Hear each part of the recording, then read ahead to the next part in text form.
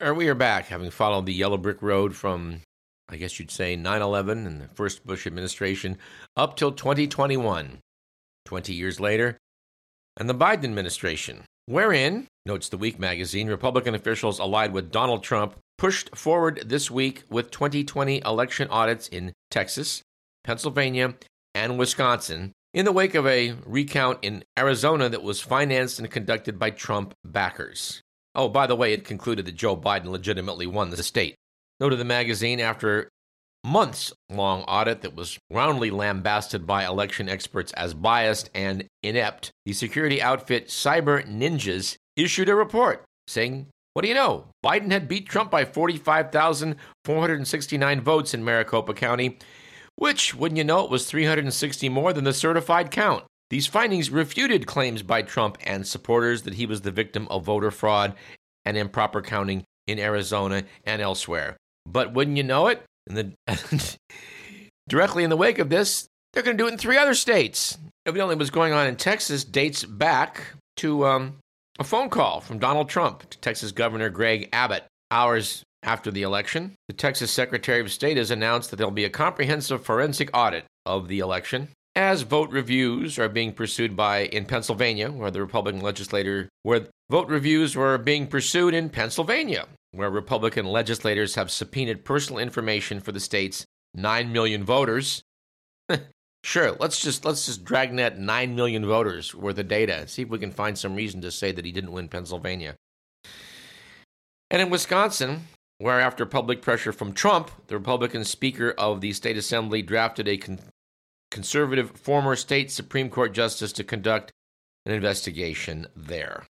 And then, of course, if you were watching what happened on January 6th, and we hope you were, it turned out this correspondent was, you'll have noticed that some odd things took place in the nation's capital as a result of a rally being directed by Donald Trump and family and a few allies that directly led to an attack on the nation's capital, wherein the procedures were underway to certify the electors, which officially make you the president.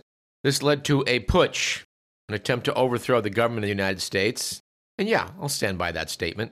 Writing about all of this in NewRepublic.com, Matt Ford asked, how close did the America come to a constitutional collapse on January 6th?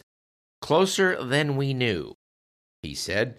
At the time, Donald Trump's calls for Vice President Mike Pence to intervene to block the certification of Joe Biden's sizable election victory were dismissed as the ravings of a desperate wannabe dictator. But last week, a disturbing memo became public. Trump lawyer John Eastman laid out a 6-step plan for Trump, through which Pence could use his ceremonial power as president of the Senate to unilaterally reject the electoral votes of 7, quote, disputed, unquote, states and declared Trump re-elected. Mike Pence ultimately rebuffed Trump's pleas, but only, and this is a shock, only after former Vice President Dan Quayle adamantly advised him that he had no such constitutional authority. Thank you, Dan Quayle. Looks as though Danny Quayle was absolutely right that the ceremonial powers of the vice president could not be transferred into decertifying the national election. Writing in the Washington Post, Jennifer Rubin said the Eastman memo is downright chilling. It even includes a plan to follow if the Democrats refuse to accept Pence's declaration. The disputed election would then be thrown into a House vote, something we talked about here on Radio Parallax, in which Republicans, who held a majority in 26 of the 50 state delegations, could reinstall Trump. Noted Rubin, behind what looked like the impulsive actions of one unhinged egomaniac, it seems there was a detailed, wide-ranging, and multi-level plan to stage a coup. Writing in Politico.com, Zach Stanton weighed in with, no wonder Republicans want no investigation of January 6th or Trump's role in the coup attempt. For many in the MAGA-fied GOP, January 6th was a dress rehearsal for 2024, and they're already ensuring that Republicans will win. This leads us to what Robert Kagan had to say in the Washington Post, which is that we're headed into the greatest political and constitutional crisis since the Civil War.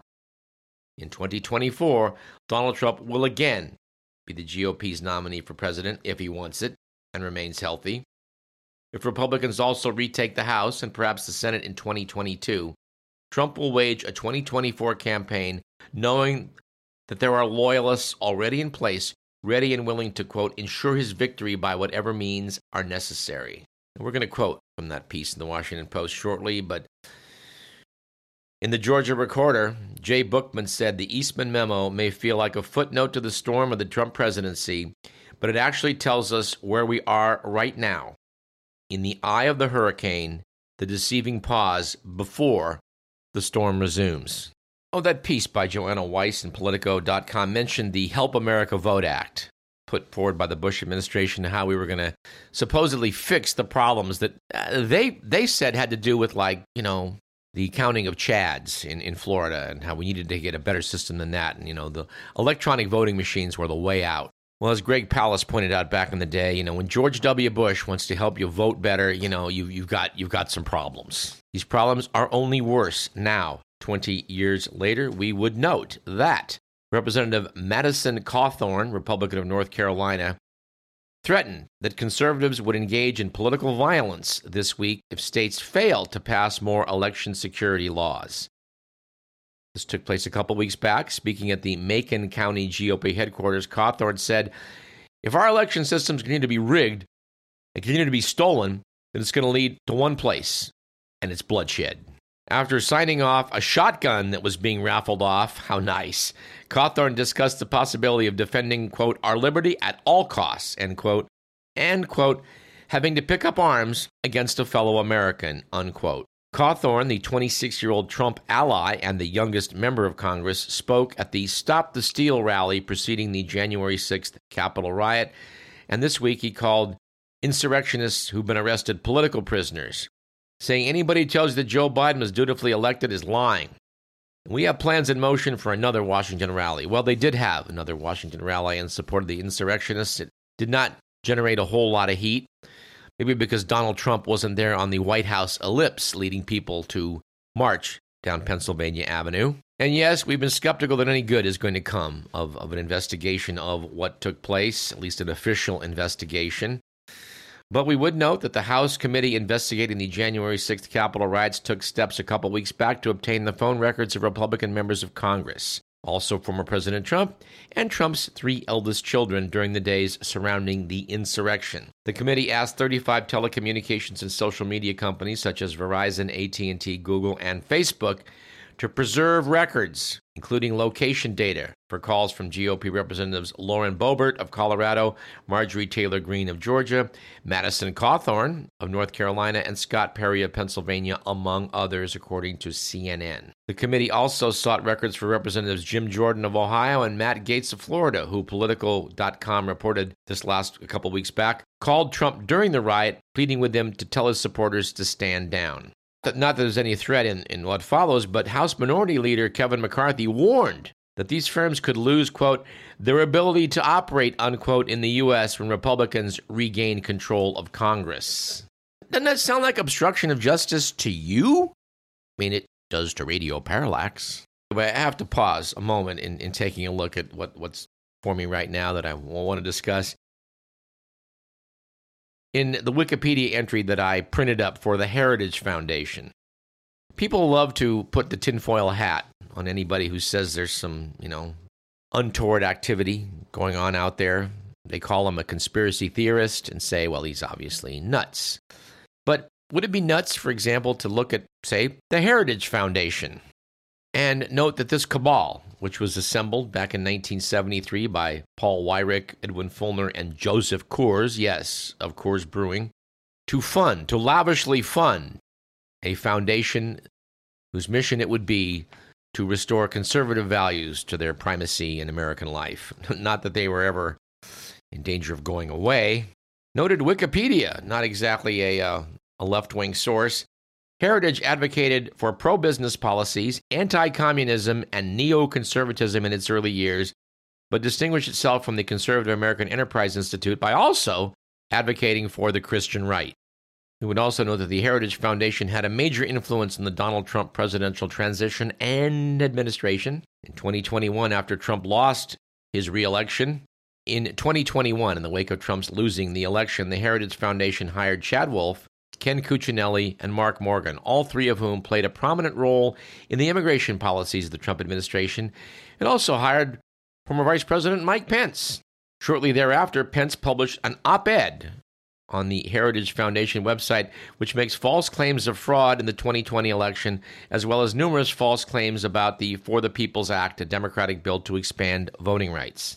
So yes, is our constitutional crisis already here? We might be inclined to agree with Robert Kagan that it sure looks that way. Notes Kagan, the amateurish Stop the Steal efforts of 2020 have given way to an organized national campaign to ensure that Trump and his supporters will have the control over state and local election officials that they lacked in 2020. Those recalcitrant Republican state officials who effectively saved the country from calamity by refusing to falsely declare fraud or, quote, find, unquote, more votes for Trump are being systematically removed or hounded from office. Republican legislatures are giving themselves greater control over the election certification process. As of this spring, Republicans have proposed or passed measures in at least 16 states that would shift certain election authorities from the governor, secretary of state, or other executive branch officers to the legislature. An Arizona bill flatly states the legislature may, quote, revoke the secretary of state's issuance of certification of a presidential elector's certification of election by a simple majority vote.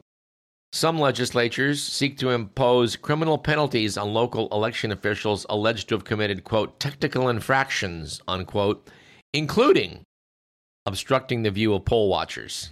Yes, folks, we're living in a country now where state legislatures, like in Georgia, are passing laws making it illegal to give water to someone waiting in line to vote. And if you think that's an issue, well, you ever really been to Georgia on a hot day?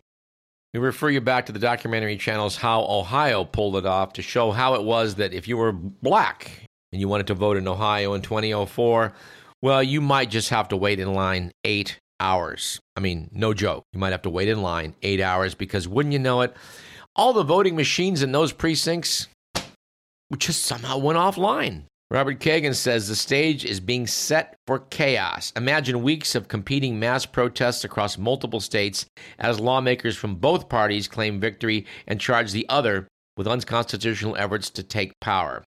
Partisans on both sides are likely to be better armed and more willing to inflict harm as they were in 2020. Would governors call out the National Guard?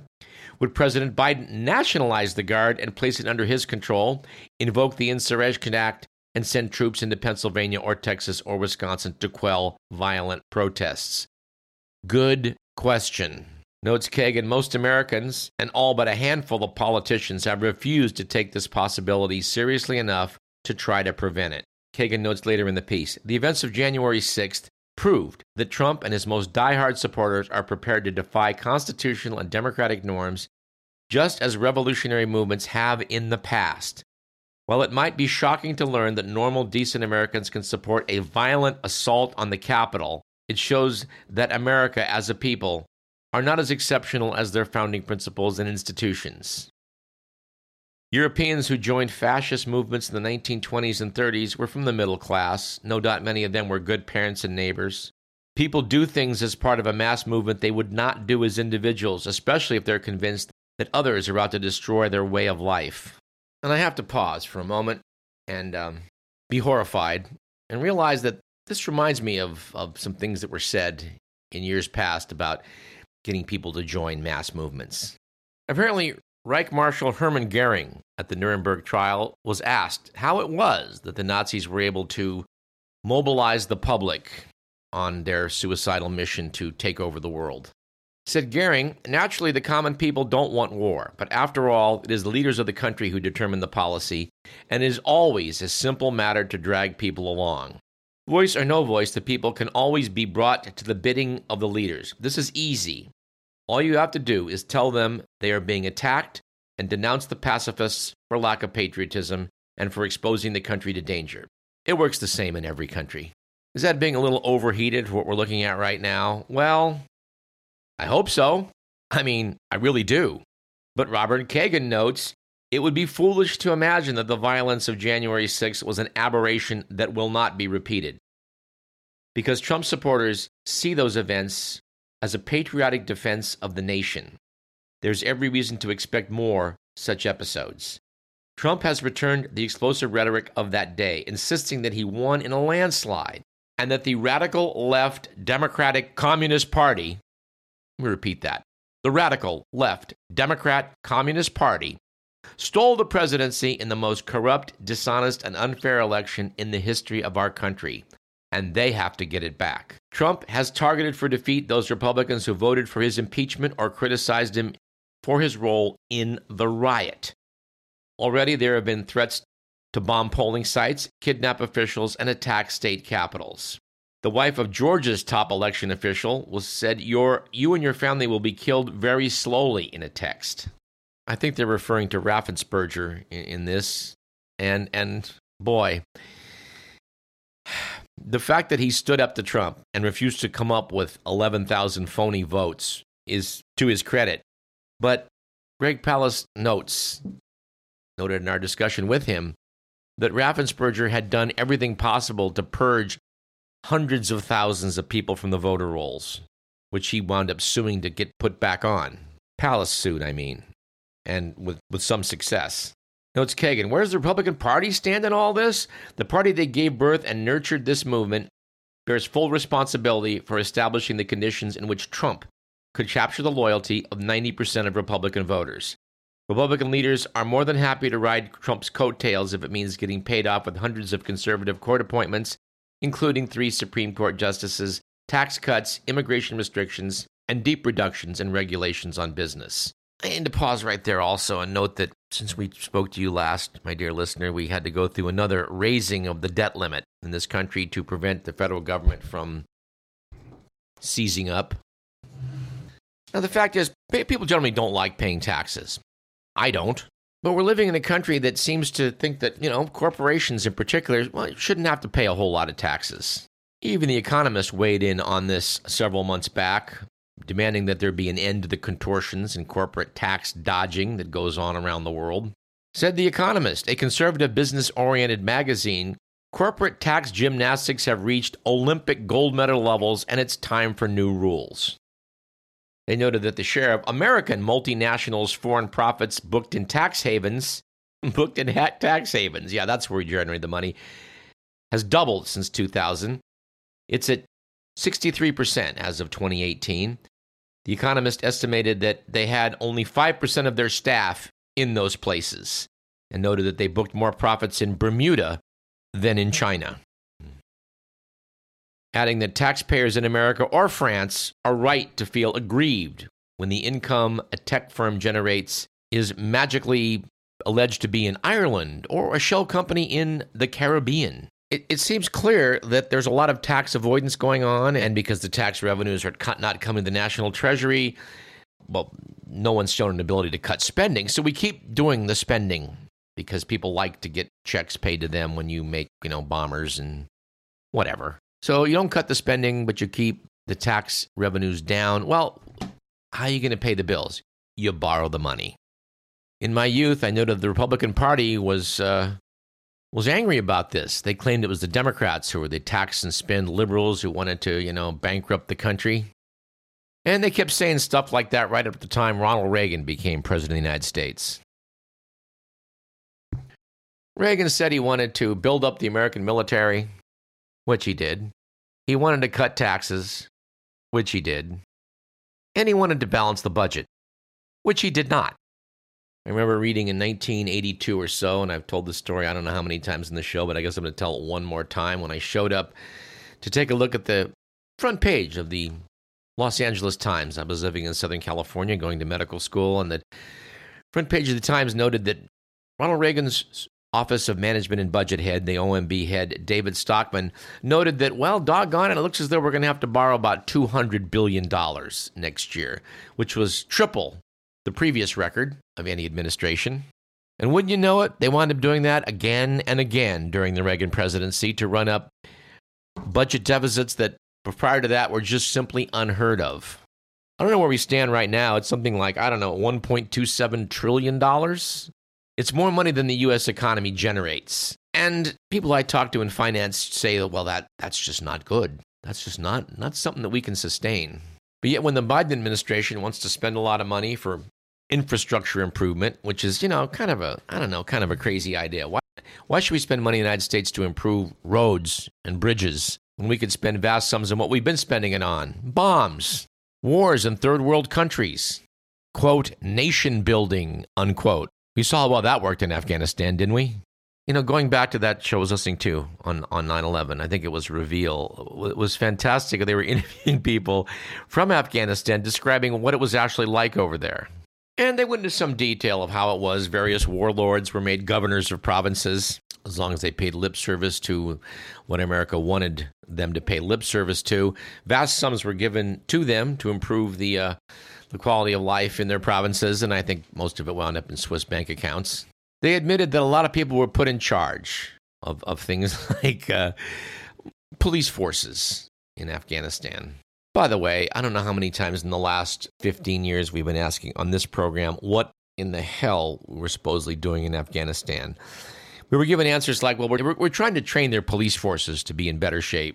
It's what you do when you're nation building, right? Well, they admitted that a lot of these guys that were put in charge of military forces in Afghanistan and police forces were people from the village who, well, doggone it, they were illiterate. Now, they had to make up reports, so that you could, disperse salaries to various people. They had no idea how to do stuff like that. So the idea that there really was a military force in Afghanistan, kind of a joke. And yes, when the heads of government fled the country shortly before there was a complete collapse, well, that wasn't good. But as we talked about on this program, and I think it was our last show or maybe the show before that, turns out the Trump administration had cut a deal with the Taliban that excluded the so-called government of Afghanistan, which we'd been supporting. We cut a deal with the Taliban. We told them we'd be out at a certain time. This is not something that I'm not a military strategist, but I know that's not a smart thing to do. Yes, as long as they didn't attack us, we were okay with everything. Anyway, this has been quite a show. We're just, I don't know. It needs to be talked about, so we're talking about it. I cannot resist also quoting from Politico.com article by Zach Stanton titled, "What if 2020 was just a rehearsal?" In his piece, Stanton refers to the article in the Washington Post we were just quoting from by Robert Kagan. It's more of an editorial than an actual article. But Zach Stanton says, based on his conversation with Rick Hansen, one of the nation's foremost experts on laws that hold together our democracy, Hansen was confident that if the same state and local officials were in place in 2024 as in 2020, many of them Republican, they would be able to stand up to Trump's pressure to disregard the vote count and declare him the winner.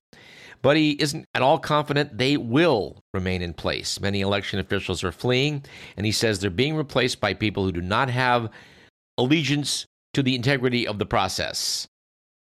Stanton notes we got a taste of that this last week when Texas announced an audit of the 2020 election in 4 counties, which came just 8.5 hours after Trump publicly called for one despite no serious evidence of problems. I'm going to stop at this point with a couple minutes to go and note that, dear listener, I hope very much you will look into some of what we're talking about. We would note that apathy might be public enemy number 1 when it comes to this stuff. Squirrelin points out it may be time to bring Stephen J. Harper back on the program. He was talking about this stuff with us late last year, earlier this year, and, well, we should update things. I also want to talk on this program about the threat from the illiberal left and how this may send us down some blind alleys we would be best not to traipse through, and have a word or two say about how General Mark Milley, who we thought at the end of last year might save the country from chaos, and it turns out he did. And yet, he is under attack from the right wing right now for supposedly treasonous activity. He would hasten to point out that his allegiance was never sworn to Donald Trump. It was to the United States and its best interests. Remember when Trump was asked what charges should be brought against Obama for his wacky allegations that Obama was spying on him in his campaign? And he answered, treason. No, political spying on a campaign of an opponent does not constitute treason. I mean, I'm pretty sure that I don't have to ask Stephen J. Harper about that one. I'm pretty sure I got that one dialed in. Now, trying to cut a deal with, like, the president of, say, Ukraine, that might qualify. Anyway, in the minute or so we have left on this show, we want to do an obituary. One that reminds us of that famous quote from Mark Twain that he never killed a man, but he did read some obituaries with pleasure. In this case, the pleasurable obituary would have to be ascribed to that of Abimael Guzman. He died in prison in Peru a couple of weeks ago. Known to The Economist, for a dozen years from 1980 on, a malign, invisible presence haunted Peru, acquiring ever greater menace. Marxist philosopher Abimael Guzman, who created a shadowy terrorist army called the Sendero Luminoso, which is Shining Path in English, ordered massacres, murders, car bombs, and the destruction of police stations. He was captured in 1992 and spent the rest of his life in a maximum security prison. Traveling in Peru in 1998, I had to radically change my plans for mobility in the country thanks to the blowing up of bridges by the Sendero Luminoso. The majority of his victims were Quechua-speaking villagers in the Andes, those in whose name his war was supposedly being fought. The magazine notes that Guzman lived in an absolutist ideological bubble, immune from reality, which included the cruelty and suffering that he was ordering. He reportedly killed 38,000 people. That was according to an investigation by the Truth and Reconciliation Committee. But his actions probably accounted for another 30,000 killings by the armed forces and self-defense militias that went at it. He erected a preposterous personality cult around himself, styled himself as President Gonzalo, the fourth sword of Marxism. Sendero's ideology became Marxism/Leninism/Maoism/Gonzalo thought. At any rate, he has now left us, and the Peruvian government is determined to have him cremated and have his ashes scattered where no one will ever know. There's been some concern that if he was buried in the ground somewhere as he wished, his tomb would become a place of veneration by the followers that still exist in Peru. I do note in the piece written about him in The Economist that they said his techniques foreshadowed those of jihadist terrorism, but Guzman ran no physical risks himself. He was no Che Guevara. Throughout the war, he lived in safe houses in the posher neighborhoods of Lima. When the police burst in, he offered no resistance, but immediately called upon his followers to give up, turning Sendero into a nonviolent political movement called Movadef, whose purpose was to campaign for his release, oddly enough. Yes, Mr. McMillan speculates on where Mr. Guzman is currently located.